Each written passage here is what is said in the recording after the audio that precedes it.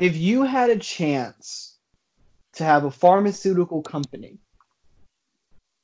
what virus or illness would you spend the most money on trying to cure? Because Also, mine, well, because my mission was when I hit about 30 years old, I want to start making my own pharmaceutical companies because I'm going to go to college to go grab the degrees and learn a lot of the basics of it and be able to come in there and not, just being some rich guy who has money but that's dumb and who doesn't yeah. understand the system but that does know it.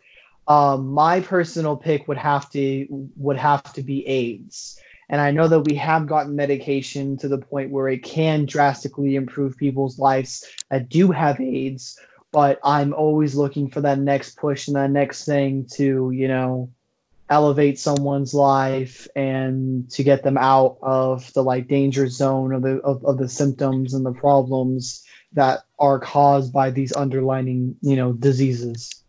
Uh-huh. So I would like to hear yours, like if you had any off the top of your head or anything like that.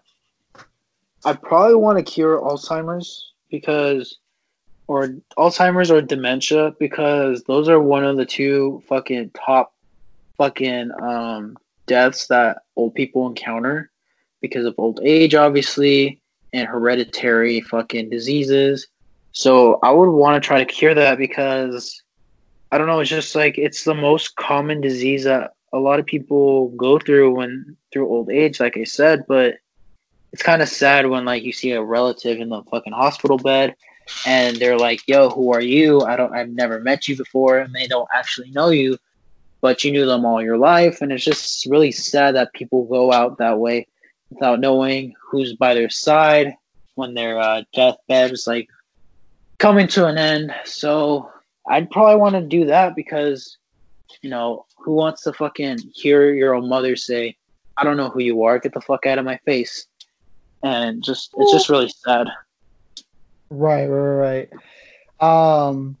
Totally off topic and like this might just make you go down memory lane. Do you remember Sharon? Yes. I remember going to her house all the time, man. Man, it was so sad. It was so sad when like she went down. Yeah. Yeah, I remember that. That house was awesome. I love being there. The house was awesome. Poor Art though, like his life, Yeah. I'm sorry for putting it on the pod. No, it's all good, man. Like, yeah, I remember there was some good memories there. I remember that kid across the street would always come over and just hang out with us. And we always play with the dogs. And I don't know, just Sharon was just a big part of our lives and just always took care of us whenever we needed daycare or fucking just assistance in life. But yeah, like I've honestly missed her for the longest time. Yeah, man, just such tragedy, and just in a blink of an eye, you just see people go and people's lives change forever, and just how rough it can be, and what an experience, and it's absolutely crazy being an older individual and then looking back on the past, and just there have been so many people that have lived before us, and it's just insane just to think about that, and just what a life. What a life. Yeah,